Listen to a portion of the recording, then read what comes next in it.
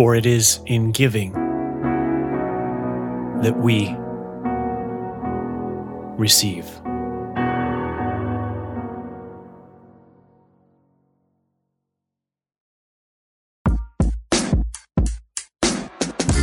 Welcome to Real Yoga, a podcast dedicated to helping you use yoga's ancient wisdom to unlock your life of radical happiness, connection, and meaning.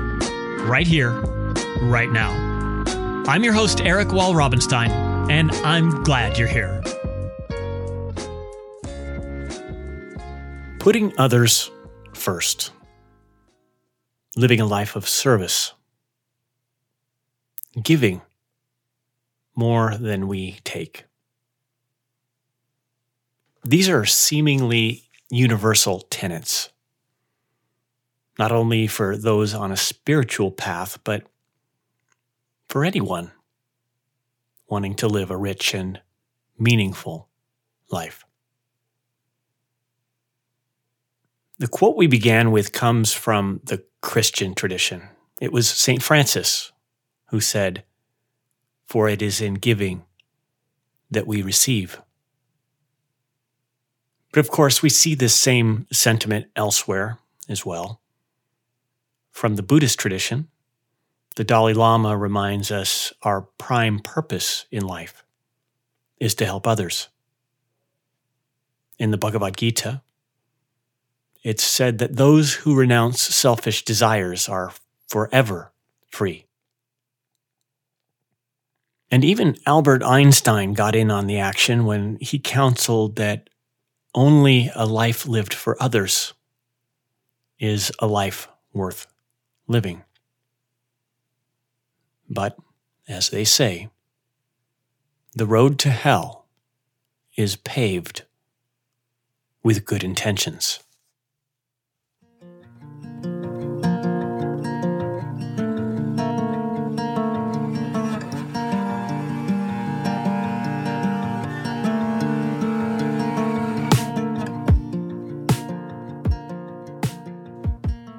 Those who know me know that I love to fly. And I'm fortunate enough to have an airplane in which I can do that regularly. It's a small plane. It seats 4 people, and while it's not all that big or all that fast, it does make the world a bit smaller, in a good way. From my home here in Phoenix, Arizona, I can be in the mountains in about 30 minutes. I can be at the beach in a couple of hours, and it turns the 15-hour drive to see my sister into a flight of just under 3 hours. But even more than simply allowing me to get from one place to another, the beauty and magic of flight is something I never tire of. As I soar along, looking down on the majesty of man and nature alike, I see tiny communities nestled in mountain valleys, the meandering paths of rivers that are hidden from earthbound travelers, and so much more. But on a recent flight, I was struck by a startling contrast between the different landscapes that were passing beneath me. I happened to be on a puppy rescue mission, flying a paralyzed Siberian husky named Blackjack to his new forever home. One of my favorite things to do, by the way. I mean, if you can't rescue puppies with an airplane, what's the point, right? Anyway, as we were flying over northern Arizona, I looked down to see a sprawling complex of excavations. A mine, probably a copper mine. But what struck me the most was the staggering damage that had been done to the earth. Humongous scars and pits littered the landscape. Mountains of tailings of dirt and rock, and ponds, make that lakes of toxic sludge were everywhere.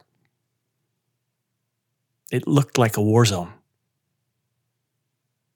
And almost as quickly as the destruction passed beneath my wing, I looked down to see a beautiful, verdant farm, alive and vibrant with more shades of green than you could ever imagine.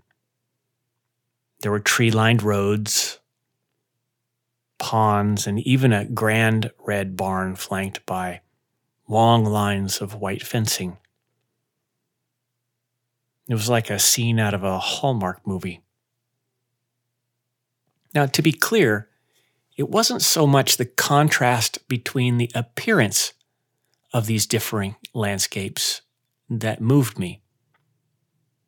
It was more of the contrast between the different psychologies that were required to produce them. The different psychologies behind a miner and a gardener. Because in that difference, there is a lesson for us all.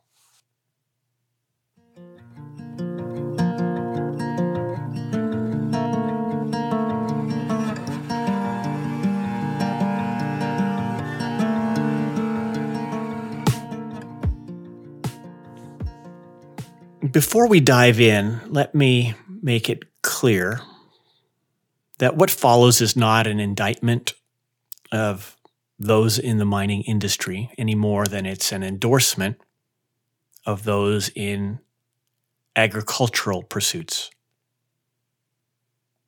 Rather, we're just seeking to use these two examples together with more than a dab of hyperbole to make a useful point, to explore the psychological tendencies that live within us all, and maybe more importantly, to explore the pros and cons of those tendencies. So please don't write letters. We'll start with mining. The miner is an opportunist.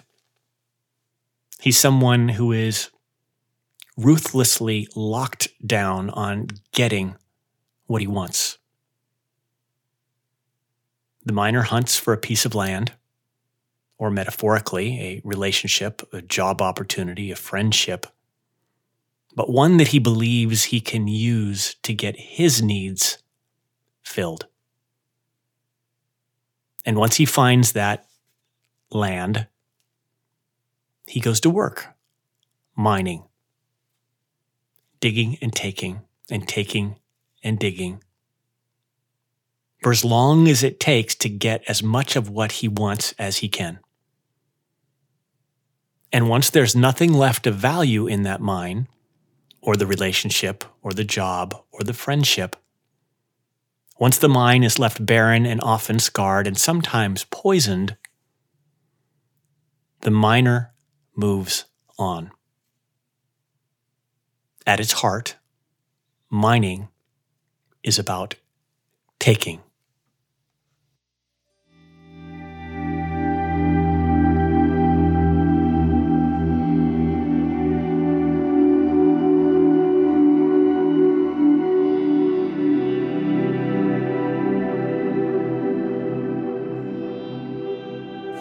Gardening is a different kind of animal. Now, to be clear, the gardener too is an opportunist of sorts. She's also seeking to gain from the garden. Again, it could be a literal garden or a metaphorical garden called a relationship or a job or a friendship. But here's the crucial difference. The gardener knows what St. Francis taught so many centuries ago. It is in giving that we receive.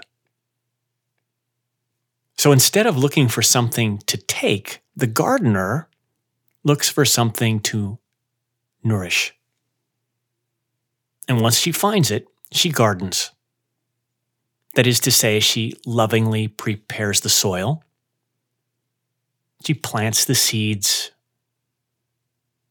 nourishes the seedlings with water and fertilizer, and protects them from harm, from invaders. But most of all, she trusts. She trusts that in giving, she will receive. And as a result of all of this, the most amazing thing happens. The gardener doesn't have to move on. Unlike the mind, the garden doesn't become a barren, scarred, poison leave behind. In fact, the garden becomes often something better than when it was first found. Something that has been nourished through the gardener's giving, through her patience and her trust. Gardening is about giving and creating.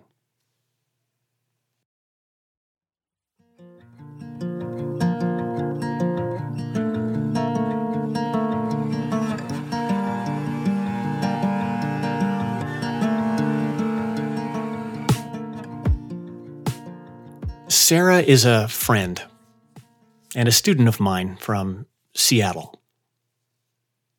She lives in a quaint home up on Queen Anne Hill with her 3 children and her husband and best friend Kyle and their Pyrenees named Beauregard. By day, Sarah is an attorney for a nonprofit focusing on protecting the environment. And at every other time, she's laser focused on being the very best mother she can be. Sarah is a gardener. Now, when Sarah first came to see me, well, the word exhausted doesn't really even begin to describe it.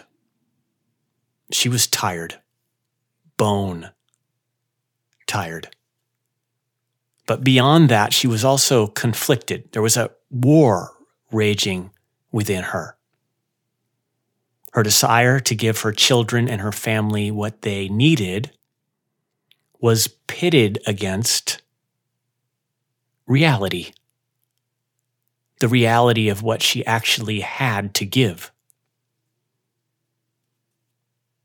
So there she was, exhausted, conflicted. Oh, and one other thing, failing.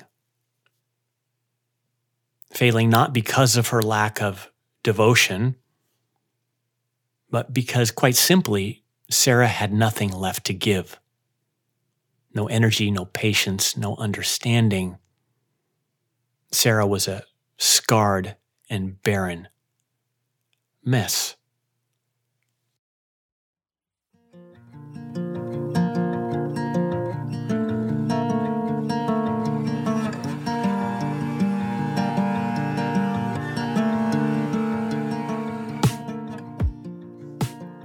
Sarah had stumbled headlong into an age-old trap. A trap that has crippled untold numbers of loving mothers, dedicated fathers, caring partners, and devoted caregivers, and so many more.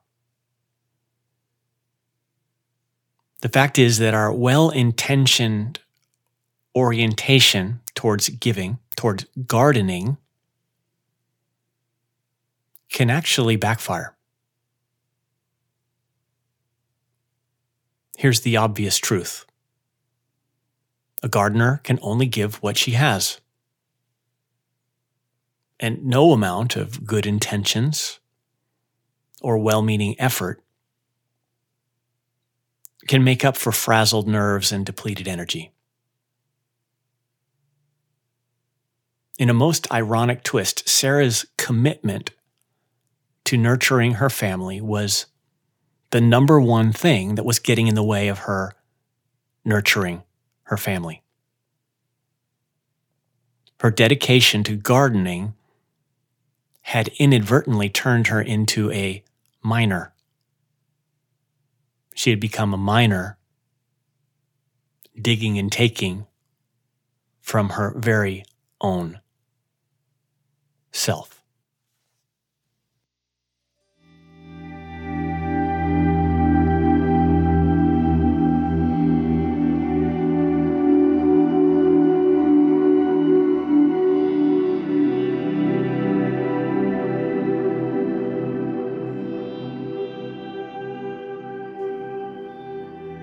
As anyone who has ever traveled by air knows, in the unlikely event of cabin depressurization, you're instructed to put on your own oxygen mask before you help your children or anyone else who may need your assistance. Now, the reason is obvious. If you lose consciousness while helping someone else, you will ultimately help no one. And you both lose. But if you nourish yourself with oxygen first, you'll then have what you need to serve others. And everybody wins. This is the wisdom of selfishness. And it's the wisdom Sarah used to put herself and her family back on track.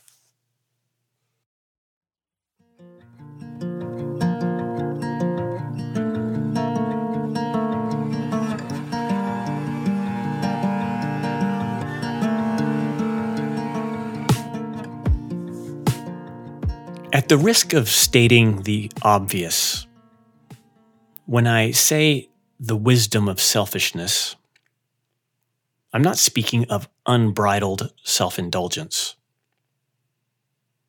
Rather, I'm pointing towards one of the most common, and in fact one of the most devastating missteps of those of us with gardener personalities. And that is neglecting the garden within, which happens to be every bit as important as the gardens around us. And the predicament that Sarah found herself in is the perfect example. You see, before this epiphany, Sarah had felt like any time she spent on herself was her being selfish. Time at the gym felt selfish. The weekend yoga workshop felt selfish. And even a Saturday afternoon lunch with friends felt selfish. And Sarah, being the gardener that she is, hated the feeling of being selfish. And so she gave, and gave, and gave until everything began to fall apart. Sarah had long ago recognized that the garden that was her family needed nourishment. But she neglected the fact that the garden of her very own self needed the very same kind of nourishment as well. And thus she became caught in what is the classic caregiver trap. But this epiphany was the thing that enabled her to turn the tides. You see, once it became clear to Sarah that her giving nature, the thing that she was in many ways the most proud of, was also her own worst enemy, everything shifted. We worked together to create a self-nourishment plan, a scheduled regimen of contemplation and exercise and relaxation that allowed Sarah to be at her best so that she could be there for what mattered most. And now she starts each morning with a brief guided meditation. She attends 3 yoga classes per week and regularly schedules time to be in nature with friends. And rather than feeling like she was being selfish, as she once thought would be the case, her husband Kyle and her 3 kids enthusiastically support her in all of it because they've seen the change in her. And more importantly, how with this change, they've seen how every one of them wins. Yes, now Sarah and her entire family knows that it is in giving that we receive, but that part of that giving must be to ourselves.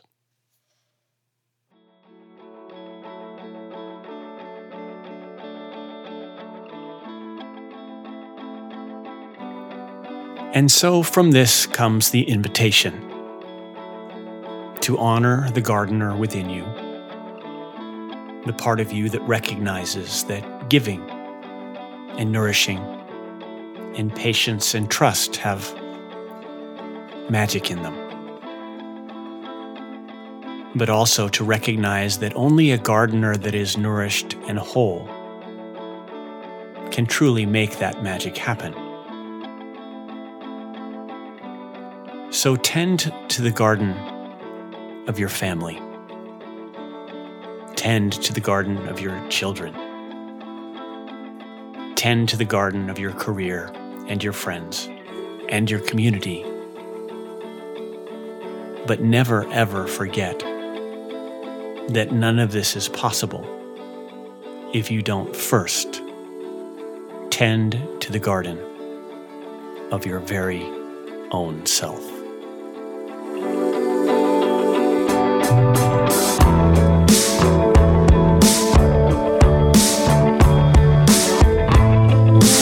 Well, that's all the time we have for today.